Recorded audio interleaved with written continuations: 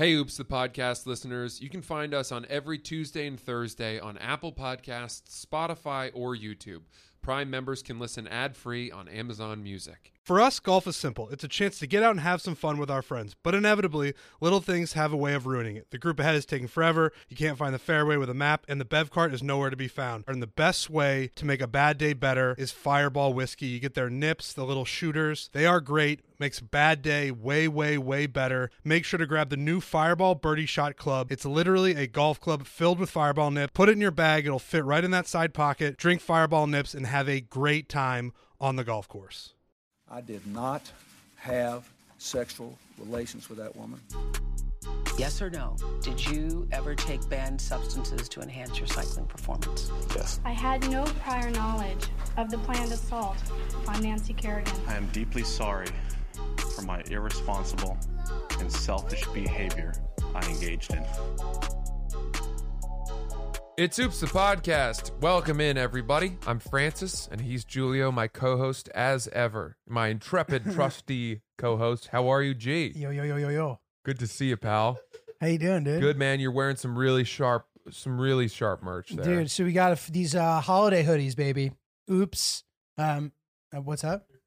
I'm covering it. All right, I'm going to show it to the camera. But anyway, these things are pretty sick, dude. Yeah. We got a little catchphrase on here that we're still adjusting a little bit, but the final product's going to be pretty fucking swanky. So What's that catchphrase say for those of us listening at home? out of your mouth first. Lots to unpack here.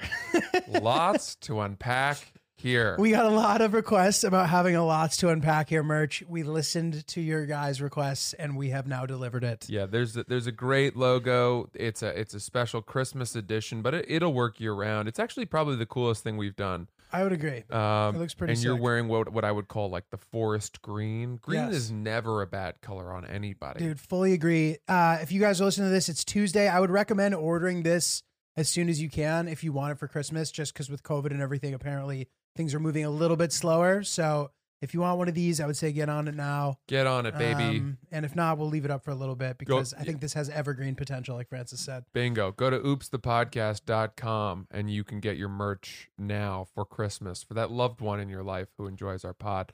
Speaking of which, we just a quick, before we get into our usual stuff, such a warm thank you to all of you, and I'm sure we'll do this again around Christmas, but what a year it's been for us. We have been receiving more and more feedback, engagement, emails, notes of gratitude. Thank you so much for your support, and we love the fact that people are binging the hell out of this thing.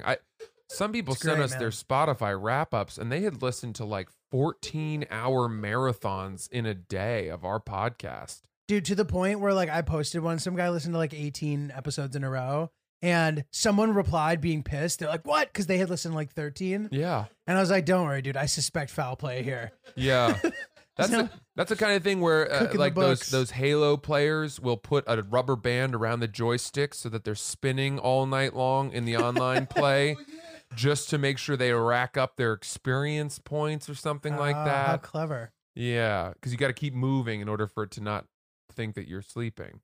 People always find a way around everything, dude. Sure do. They sure do. So we're in the thick of it here, coming to the end of the year. What a year it's been. But we don't want to get too nostalgic yet. I have some stuff I want to talk to you about, Julio. That's great, some big man. time stuff. That's fantastic. So here's the first thing. I went to a steakhouse on last week with a bunch of my friends and our wags. Is that your girlfriends? Wives and girlfriends. Wives? Yeah. Oh. Well, I'm sick of having to specify that some people have fiancés, some people have wives, and some people have girlfriends. I need an all-encompassing term, and the soccer world came up with it. Wags. Wives and girlfriends, right? Dude, I feel societal pressure weighing on you. I feel like there's societal pressure both in your circles and in the life in general. You feel the door is closing in on you. You're going to be a married man soon. And you're being defiant because although, you're happy in your relationship, but you're like, fuck you guys. Stop telling me what to do and how to live my life. We had an honest conversation about it. That's good. We did, where I basically said, look, I don't know where you expect me to come up with the money to buy you the ring that we've talked about this dozens of times. And I said, I have a ring right now. We could get engaged tomorrow. The ring. But I can't propose to you the way that you want until I find the money for this thing. Right. And it's a very eye-opening thing to say. I'm sure, yeah. Because all of a sudden, it wakes the person up to realizing, like, well, this isn't, what matters? What matters to me? You can't expect a guy to propose to you and be ready to propose to you if you also expect him to propose with a $25,000 ring. Totally. Because saving up $25,000, I've never saved $25,000 in my entire life. I don't even know what the most amount of money that I've ever saved at one time is, but I know it's all gone. Every dollar I've ever saved is gone. I've saved at one time, I've probably had $13,000. Like, that's probably the most I've ever had. Good amount of cash. Yeah, I felt like a fucking baller. Yeah. And inevitably, I then went out and was like, I'm a baller. I can do whatever I want. Probably bought like 3 coats. Balled out. Sometimes you just got to ball out, dude. We were coming into this new apartment, very expensive, moving costs, as we've talked about. Don't exactly know what sort of Instagram collaboration I'm going to have with a moving company and get those costs down. All of that, these are all factors that are determining my financial outlook for 2021. Mm-hmm. And whether I will have the elbow room to buy a diamond ring. Whatever. All of that is to say, why did I bring that up? Oh, the pressure. Yeah. I don't know that I'm being defiant.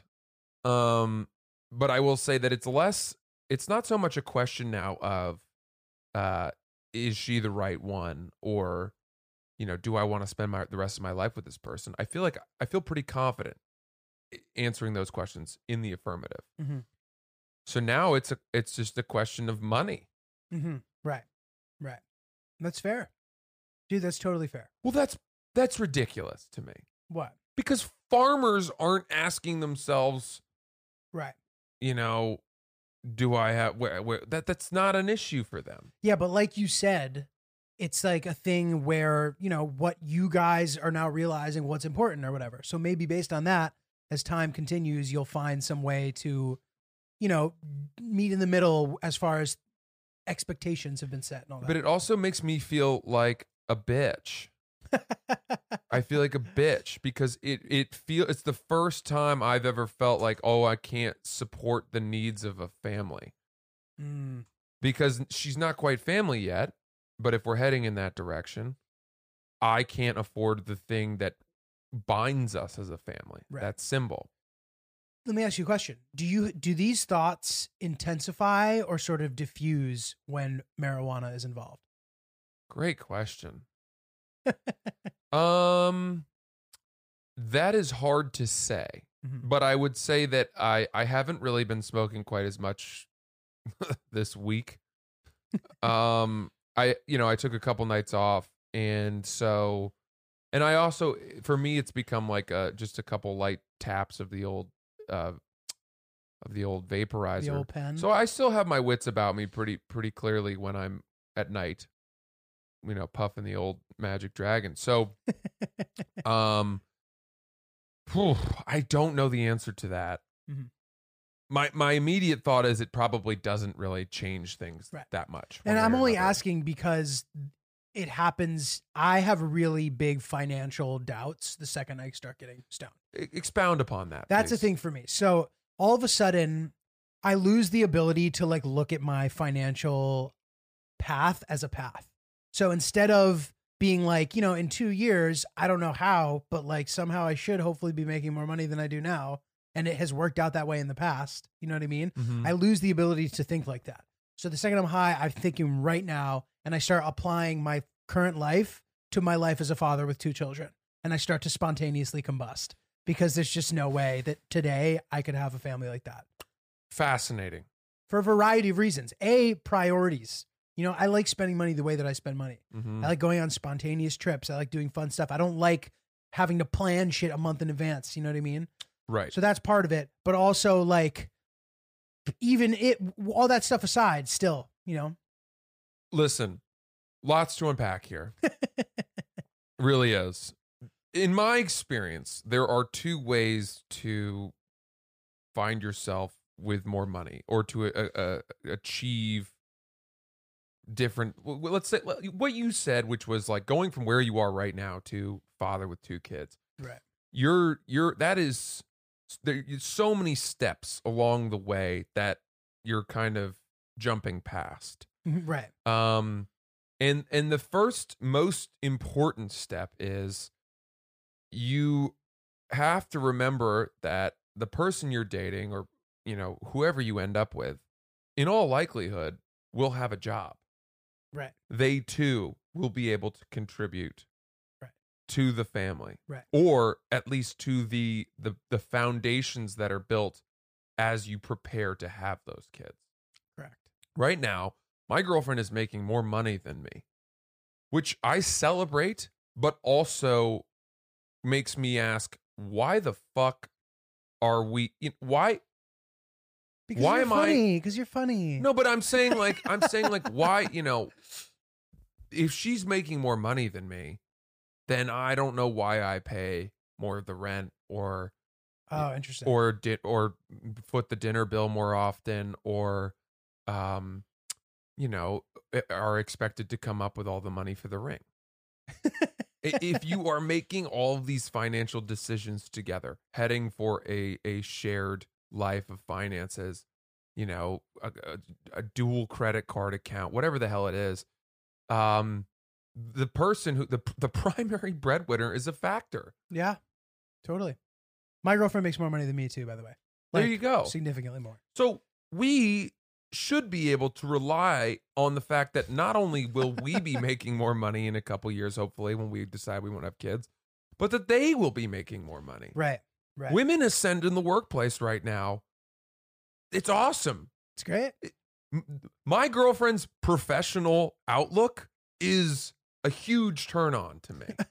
I listen to her talk about her potential raises and new positions that she's in the running for. And I get off to that. Yeah. I'm like, God, talk about taking the pressure off. You get that management position, you're going to be leading people. You can be a bully.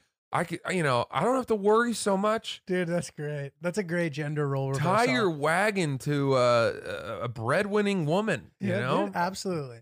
But that's cool, man. Like being turned on by like a woman's charisma and success.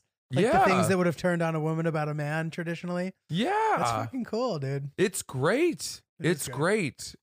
We talked about this episodes ago, but one of my favorite moments we've ever had on the podcast was when you asked me if I would be okay knowing that the woman was paying more of the rent. All right. And I was like, 100%. I would be thrilled. Help me. Actually? Help me. Subsidize it. Yeah. Are you kidding? How awesome would that be? You can keep my nuts in a jar on the shelf. I will wear a GIMP mask. I will do anything that you want, and in exchange for, getting a rent reduction. What a life. Dude, awesome. It's funny that you say that. Like when I daydream, and both these daydreams and conversations make me feel good. I think about this and I have a good day when I do this. Okay. But my fantasy is someone just handing me $100 million. Handing it to me and I didn't do anything. It's not getting a sitcom. It's not working hard and having it pay off. It is being handed money that I don't deserve. Yeah, I think a lot of people have that. Do they? You're talking about, finding a bag off the back of a Brinks truck. So the problem with the bag off the truck, I'd be too paranoid. I'd be too paranoid about depositing it, that they'd find me. Why do you think that there are no strings attached to this mystical $100 million bag you're being handed? So say that there are strings attached, but the chances are that whatever strings they are things that I'd be willing to participate in, as long as 3 things were the case. A, I had a high chance of survival. B, I wasn't hurting anybody else. And C, my quality of life wasn't lowered afterward. Okay. Those are my 3 criteria. All right. But here's the problem, Julio. I have thought about this a lot. It's such a give and take of, let's say you win the lottery, right? Yes. Everyone's going to know you're the guy that won the lottery. I thought you don't have to announce it. You don't. So then how will they know? they'll know. Your friends will know. I'll just be ambiguous as fuck about it. I'll just be like, dude, Bitcoin's back up at 19,000. Get out of here. You don't. Giulio Gallerati does not go from like you to owning multiple Aston Martins or being able to enjoy the fruits of this windfall without some eyebrows being raised. That's true. That's too much. That's too much money. So my problem with this scenario is that instantly you're defined as this lucky guy, and people resent you because everyone says, well, that guy, it didn't work for it. Right. And they don't respect the fact that you're part of their company now. You're still a fake. You bought like a fake tourist visa into their upper circle. Right. Does that make sense? Yeah, like, but dude, fuck those people, dude. Fuck them. Fine, agreed. But here's the thing. I remember I was trying to join this fancy golf course years ago, Baltusrol. They've had the U.S. Open, the PGA Championship there. My cousin used to work there. Yeah, it's a storied place. It has a little bit of a they could do for some diversity programming. They need a couple extra Jewish people. Yeah, they definitely are steeped in a little bit of waspity. Yeah, waspity, but also like there's a whole bar that women aren't allowed in. Oh, dude, I know about clubs like this. Yeah, they're not going full Garden City Men's Club where women aren't allowed at all. But, so funny. But they're like they're part of that old guard that you're like, get the fuck, grow up, dude. Isn't that funny how it comes all the way around? Like when you're 6 years old, and then again when you're 60 years old, you're like, no girls allowed. Girls are gross. Yeah.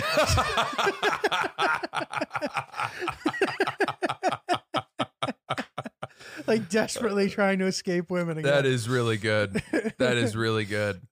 So, all right, I was trying to join this place, and I have a step uncle who's a member, and he was trying to get me in before I turned like 28 because there's some kind of relief discount or something for the monumental joining fee, and it was I was very deep in the process. It's an elaborate process. It's very bureaucratic. You've got to get these letter writers and supporters and a primary and a secondary supporter. You got to, touch dicks with the president of the club. You got to do all kinds of crazy stuff. Play rounds, have lunches. You got to wear a tweed coat. No, I'm not even making this up. There's so much involved.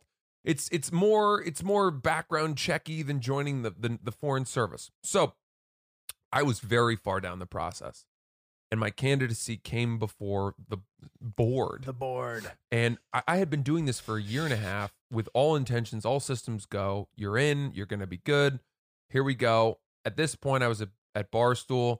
I was putting out sketches all the time, and I guess somebody on the board pulled up a video I had made, a sketch. I don't even know what I was talking about. Could have been masturbation. Could have been God knows what. Poor Francis. And dude. Immediately they were like, absolutely not. Wow. And I was blackballed. I was vetoed right then and there. You were Baltusrolled. And it was funny because my step uncle and all the people in my support circle there that I had cultivated were shocked. They were like, "Why? I'm embarrassed, but that the club wouldn't. They knew you were a comedian. Why would they take such a myopic point of view?" And it's like, really? You're shocked? You're shocked that the place you belong to, this fucking mausoleum to old white men's values, is put off by me, talking about my dick or coming or whatever the fuck it was? How did you not see that coming? How are you surprised? Dude. Now, to this day, it's one of the great misses of my life because 2 weeks later I went out to Bayonne as a guest, and I joined there a week later, and it's been so much better for me. Right. So and it's much closer, better. Right? It's infinitely closer. It's more accessible, but more importantly, it's the more vibe chill there. Too, right? They love my videos. They love that I'm a comedian. It's so much more, doesn't take itself too seriously. Everyone's there to have a good time. They're not going to slap you on the wrist for not having your shirt tucked in the right way. Right. They're not going to get mad at you for being on your cell phone. Right. They don't start giving you kind of like checkpoint demerits. Yeah. They're like, oh, but demerit, Francis, your shirt wasn't tucked in. And most importantly, they're not going to get mad at you for marrying a Jewish woman. or bringing your wife around for lunch. You That's know what I great. mean? Dude, so totally. fuck Baltusrol. Sorry. Fuck Not Baltusrol, sorry. dude. All of that is to say, why did I bring this up? Baltusrol, money, having. Oh, having yeah. money. While I was doing that process, they were telling me about this guy who had just joined, who legitimately had won the lottery. Oh, wow. It's great. That's where he came from. That's how he got in. He had the money because he won the lottery. And people didn't want to play with him. crazy. Like, he's just not one of the guys. But dude, that's bullshit. Like, first of all, I've like hung around these elite circles for long enough that like if I suddenly had a bunch of money, like I wouldn't just show up and not get it. Like I could totally, and not that I even give a fuck about that shit. Like if I was that guy and they said that, I'd be like, all right, I'm gonna go fucking join another club. The same way you did. But that's because you have the courage of your convictions and you're self-assured and Okay, and, fine, and that's true. fair. And by the way, Bayonne would have embraced that guy 100%. Right. Nobody cares, right? But there's something about there's that great scene in Titanic where it's like old money versus new money. Mhm. And there was such a clear distinction between the classes where, being part of the old money means that you've come up through generations of sort of sculpting and teaching and attending of And you have the name. the name and the debutante ball, and you're carrying on traditions from your family. Whereas people who all of a sudden had developed some kind of new way to frack oil and had come into or Elon Musk, let's say, like who would you rather have fucking dinner with, Elon Musk or I don't know, Frederick III. or the seventh generation of Rockefeller? Yeah, dude. Right?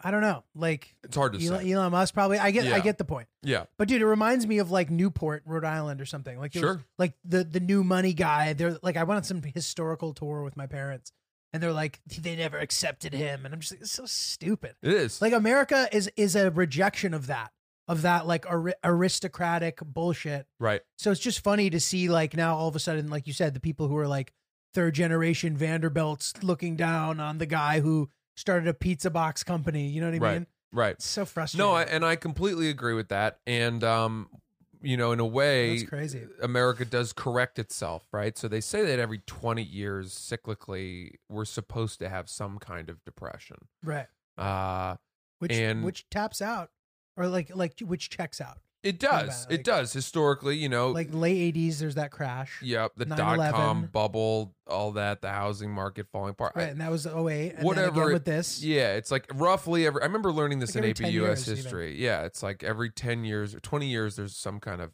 big correction. But Right. I think the problem too is that the uber wealthy find a way to inoculate themselves against that, whereas Right. some other people might be heavily invested in the very stocks that'll be susceptible. Whatever it is.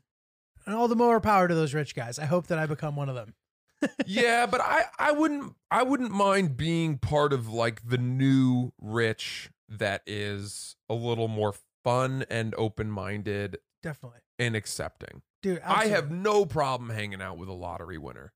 no problem with that at all. No problem. Let me ask you a question about the club like environment. So do you like know everybody who's a member?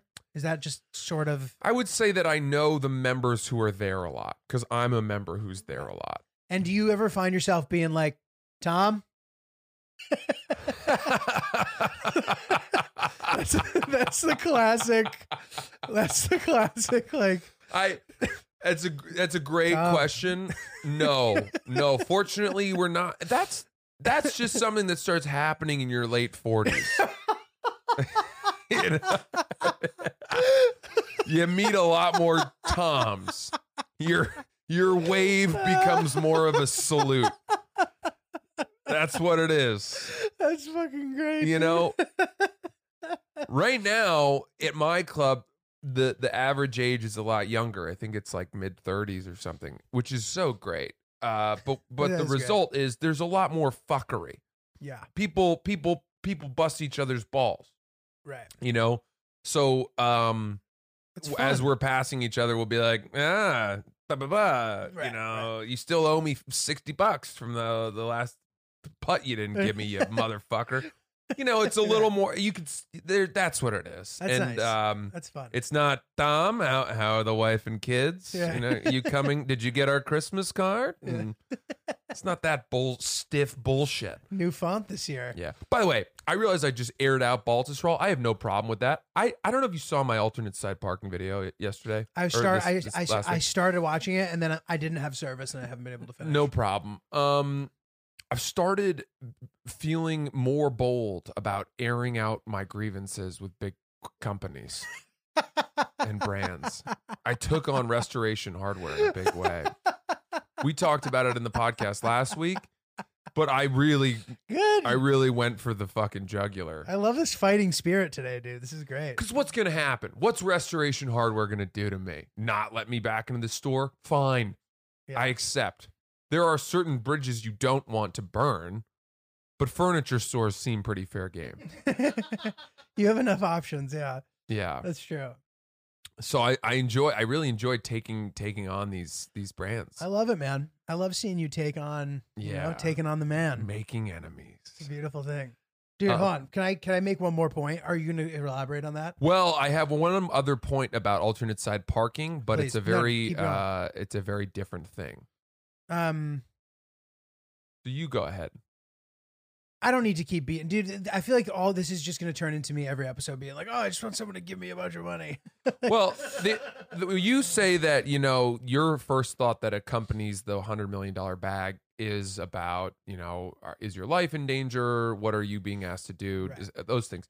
My first thought immediately is, do I have to fork over $40 million of that in taxes? Totally. And you likely do, or you'll have to hire lawyers and figure it out, but that's fine still. Whatever. I don't give a fuck. You know, 60 mil, 100 mil, all the fucking same. This sounds like one of the guys that wouldn't be accepted. Yeah. 60 mil. Oh, fuck yeah. Yeah. Guys, if you're thinking about starting a podcast, fill in the blanks here. If I were in a concert right now and I said, if you're thinking about starting a podcast, I'd then turn the microphone to all of you sitting in the stadium and you would all yell, Anchor, Anchor. And then you'd say, go to anchor.fm to download the software where you could host your very own podcast, see all the best analytics. You could see it in a way that was really user-friendly and nice and not too technical and industry jargony. It's a way that any person can look at it and be like, ooh, that's pretty. And also it's our podcast. And there's no minimum listenership required to advertise and monetize. So you can immediately have ads when you hit the ground running. It's really exciting, really spectacular. If you want to start your very own podcast, anchor.fm, download it now. Did you watch the Dave Chappelle Unforgiven segment that he put up on YouTube? Is it new? Yeah. No, I didn't.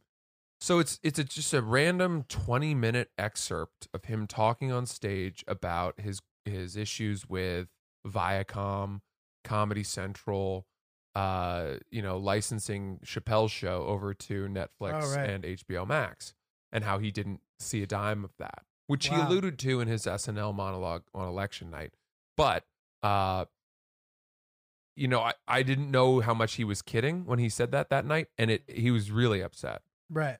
Crazy. And rightfully so. course. I mean, if you have an eponymously named show, which is a show named after you, and you don't get to see $1 of that. It's fucked up. And he, by the way, explains how he was effectively taken advantage of as a 28-year-old man in the boardroom of executives from Viacom and Comedy Central as he signed his contract for Chappelle's show, which went on to make, hundreds of millions of dollars or whatever. And I always thought he made a lot of money from that show. So he walked away from that season 3 contract where he was supposed to make $60 million or something, because he didn't like that they were trying to tell him he could and couldn't do stuff, and he was like, all right, fuck you. And then he moved to Africa, remember? Yes, right. So fair enough. So I think that the payday was about to come. And that's how it works in television. Unfortunately, yeah. That's how it works. Right. You basically have a rookie contract. It's exactly like the NFL and the NBA. Right.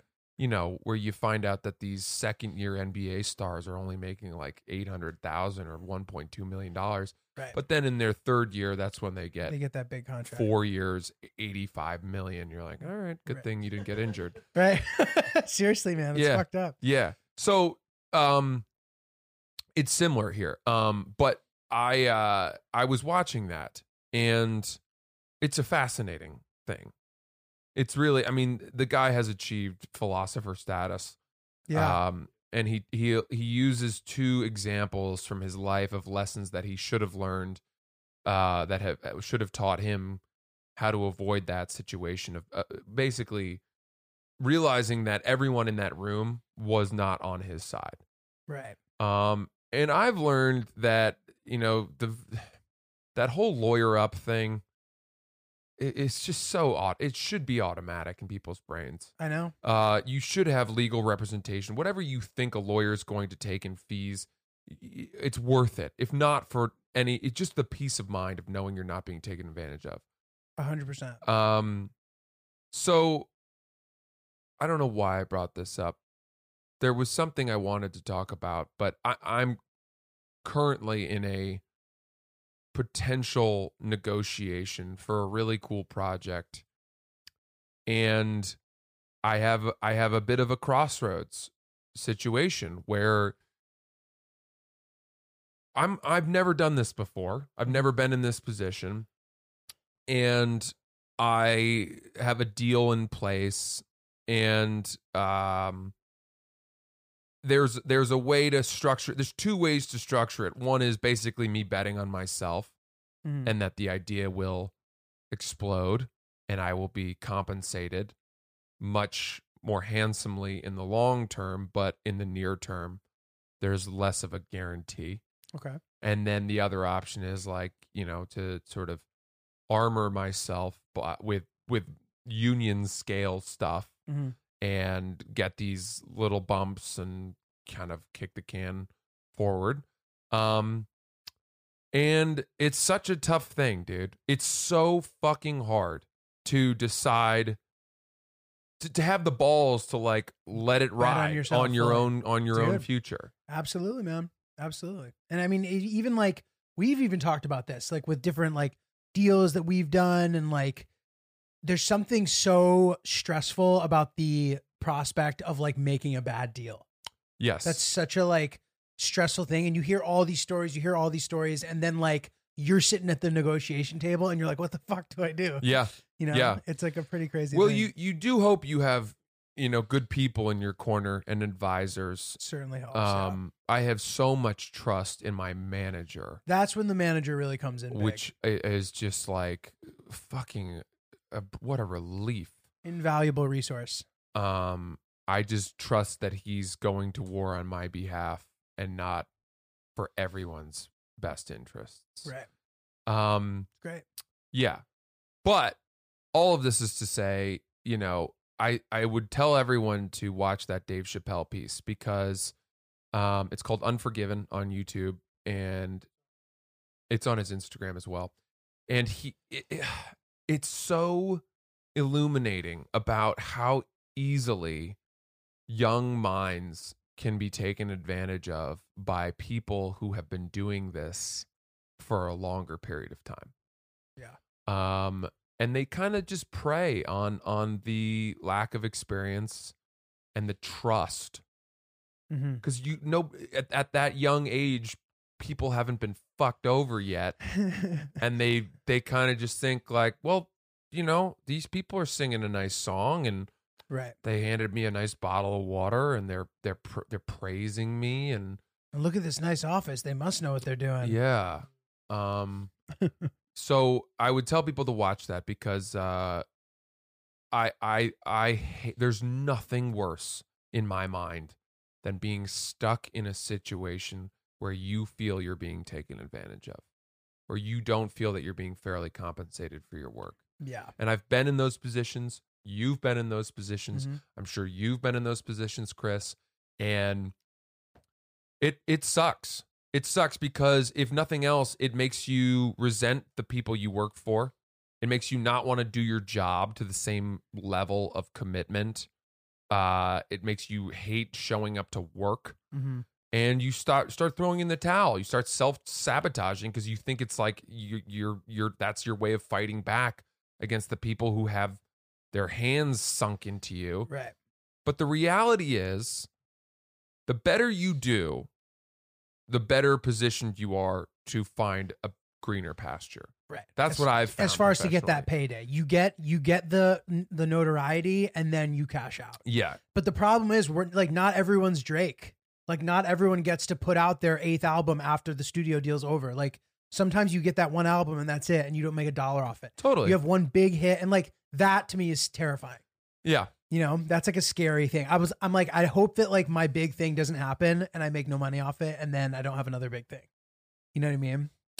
That's like a fear that like lingers. Do you have belief in yourself that if you continue to try at comedy and everything in this realm that we've worked on for years and years, and that if you decide that having a family and kids is more important to you, do you have faith that you could, or that you would just say, you know what? I think I can make more money as an accountant or as a lawyer, and kind of switch careers? So, dude, I've seen some of the like comedians who were like the people who were going to be the next Hannibal Buress, the people who you know too, who were like, he was going to be the guy type of people who were like decided to go to law school when they were like 40 and Really? became lawyers, but still do comedy also. And like that doesn't sound terrible to me. Like, I don't think it'll come to that for me, but like, who knows? You know what I mean? Mhm. And I guess to answer the question, it's like the dream has like evolved. There you go. You know what I mean? Yeah. Like when I got into this, like I saw Eddie Murphy on stage, and I was like, oh, I would love to be that guy who does that and this and that. And you get to know it, and you get fucking, you know, your feet wet in the industry, and like you kind of start to realize that it's some of those dreams you had are like sort of bullshit. Those are like the dreams of a person who doesn't know any better. They're naive. They're a little naive. Naive dreams. And then you start realizing what it is that you actually like doing, what gets you going, what's important to you. And you start realizing too that like now all of a sudden your peers and everybody you know are in the industry. So that whole allure that comes with not knowing is gone. Everybody you know isn't like that. The only people who are like impressed by you and stuff are like people that you don't know, or people that are impressed by that whole thing are people that you don't even know.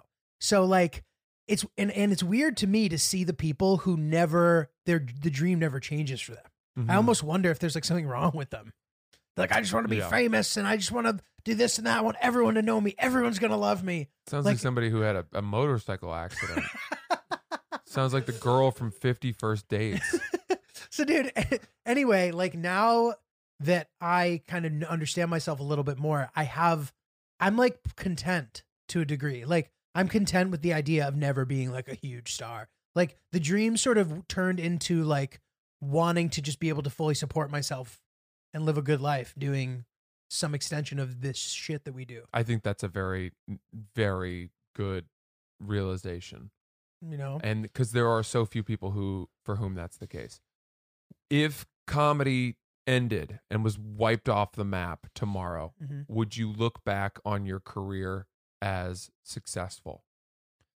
It's funny. I think I would go back and forth about it. I think I'd say no, but then I'd be like, but like, look how, like, there's so many other people doing it too, and you did more stuff than them, so maybe it was good. Like, you know what I mean? I think it would be a back and forth thing. Some days I would feel like I did. Other days I would feel like I underachieved. I don't know. Interesting. What about you? I think that if comedy died tomorrow, and all the different iterations of it, I would look back and be, and this is going to sound arrogant, so I apologize, I would be astonished that I got as far as I did. Dude, I don't know. You've had a good run, dude. I don't know if that's because when I started out on this with the idea in my head, it just seemed so far-fetched to me that I thought I was fucking with myself. I'm not kidding you at all. Dude, I was a senior at Harvard watching all of my friends line up jobs for the next decade with plans of, all right, we're doing 2 years at McKinsey, 2 years at Harvard Business School, and then we're going to private equity. Or we're doing the 2-year analyst program at Nomura or Goldman, Right. and then I'm going to, move into a hedge fund world. Like those cream of the crop careers that really you only have access to from those like elite institutions. My friends just knew the dollar amounts they expected to make for a decade. Crazy. And what, and some have exceeded those, but none of my friends have made less. Right. None of them have kind of had to go backwards or take pay cuts. And that was happening all around me. I would watch as my friends would tie up ties, under their suits with their leather bound kind of resume folder, that like flat folder. Yeah. And they would walk off to the Office of Career Services, which was right near the Phoenix Club, which is featured in the Social Network movie. Oh, okay. They would walk off down the street towards that for their 11 a.m. interview with Crazy. Citigroup or whatever it was. Meanwhile, I was sitting in my dorm room, kind of just like browsing career websites where the options were so different. One time, I remember I was looking at there was this estate in Scotland that it had a summer program where you would be asked to be part of the of kind of hunting the deer to keep the population under control. So you'd be working on the estate, and one of the jobs was going out to hunt and stalk the population of deer to keep it under control. And that was a job I applied for. That's hilarious. And I'd never hunted before. Why? I liked Scotland, is my answer. I was enchanted by the idea of a summer in Scotland, working. Shooting those crazy fucking deer. Yeah. Drinking some iron brew. Oh, aye. It's a great summer. Aye. Learned a lot about myself. Love animals too much. Been blowing their heads off from 100 yards with a rifle. Who the fuck do I think I am? I'm not God, That's hilarious. That's all right. So, That's all right. pretty good. So I was just firing off all these things. Teach for America turned out to be the one that I got really excited about. And that's like not that unusual though. No, But granted, when your friends are all like fucking lacing up the tie and going in and signing these contracts with bonuses for signing bonuses for jobs, like it's a fucking Major League Baseball or something. exactly. It is definitely a little. Top healthcare associated with their bank, and just a base salary right out of And college just of like like $130,000, $150,000. Totally. And it's literally like a portal into the upper echelons of society. Yeah. It's pretty wild. Yeah. So it was in the late spring as we were coming down towards the week of graduation where I just started to all of a sudden think I had done two stand-up sets in my life. And I had done some plays and I loved performing. And I said, all right, I want to see what comedy's about. And I moved to New York. I've told this story before. And stayed at my sister's apartment. I didn't have a job. I went on Craigslist. So where did the law school thing come in though? This had already later. passed? Oh, it happened later. That happened later. I'm in my sister's apartment. She's off at work. I'm on Craigslist. I typed in tutoring jobs because some other comedian I knew in LA had told me that tutoring was better than bartending as a comedian. And I saw this ad on Craigslist. It was like looking for tutors. I applied. I went in to this, what turned out to be a pretty good agency. I had to take an SAT-2 test. Okay. Which timed. I took the literature test. Okay. I got like a 750. Pretty good. And I was good enough for them to hire me. They hired me. And I started tutoring. And then I was doing comedy. And look, when I made that, you couldn't even call it a decision. It would just be like it was the lack of a decision Right. that led me into this. And in that moment, there were no images of performing at Madison Square Garden, of getting my own special, of getting past the Comedy Cellar. I didn't know anything about that stuff. Same. And thank God, it was a blessing that I didn't know more about how hard it is. And I will say that in the winter of my senior year of college, for my birthday, my girlfriend at the time bought us tickets to go see Aziz Ansari at the Wilbur Theater. Oh, cool. And we went, and he was super popular at the time. I think he was on Parks and Rec. He was just killing it, and his set was so funny, and he was so good. He came out in a tuxedo, and I was like, "This is awesome." But I didn't put myself up there in my mind. Right. I definitely did not. Right. Even at that time, I don't think I was like, I could be a comedian someday. Right. And so to go from that lack of certainty, that sort of sideways falling into the career, to, I think it was probably 8 years later, selling out the Wilbur and doing 2 shows to film my own special where I was in a tuxedo with a Steinway grand piano. It's pretty sick, dude. And standing ovations. If comedy ended tomorrow, I would be like, how the fuck did that happen? That's what I would think. And dude, it's sick, man. How did that happen? Are you Absolutely. kidding me? That felt like my Brinks truck bag. Right. That is as unlikely to me, and it's still super weird and just like what. I just was on a whim. Mm-hmm.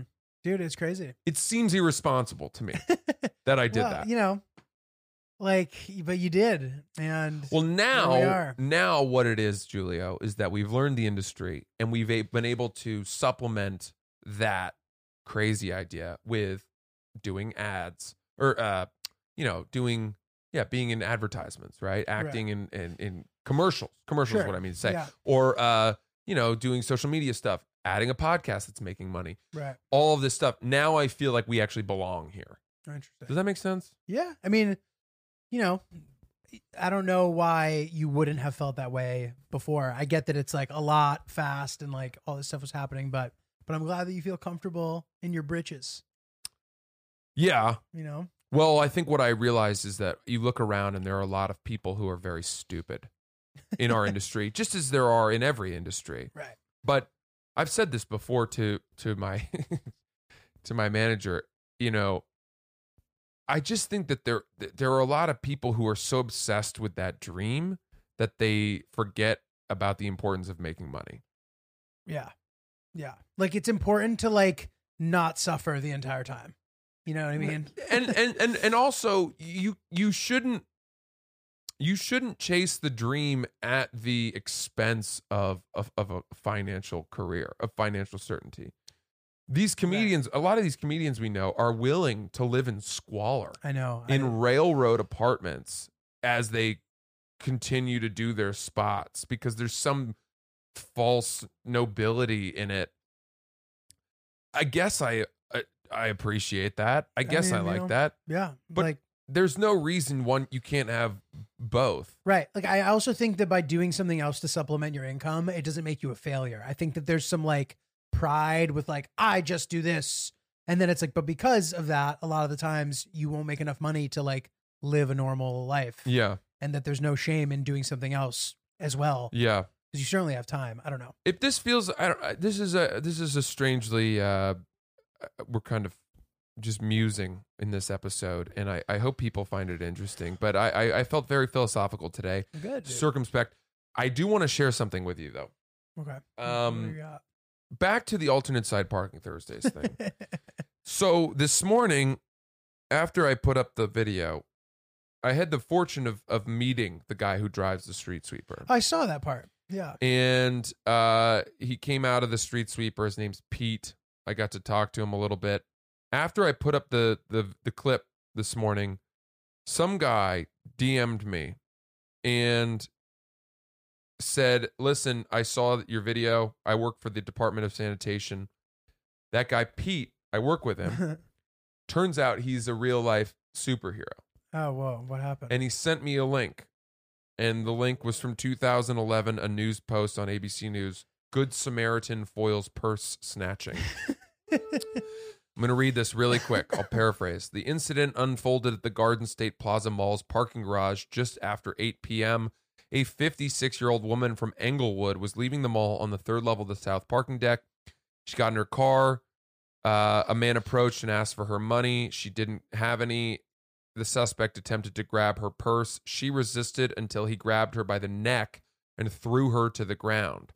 She started screaming, and a good Samaritan named Pedro Sala, Pete, 48, from New York City, heard the victim's screams, pursued the suspect in his vehicle as he tried to run away.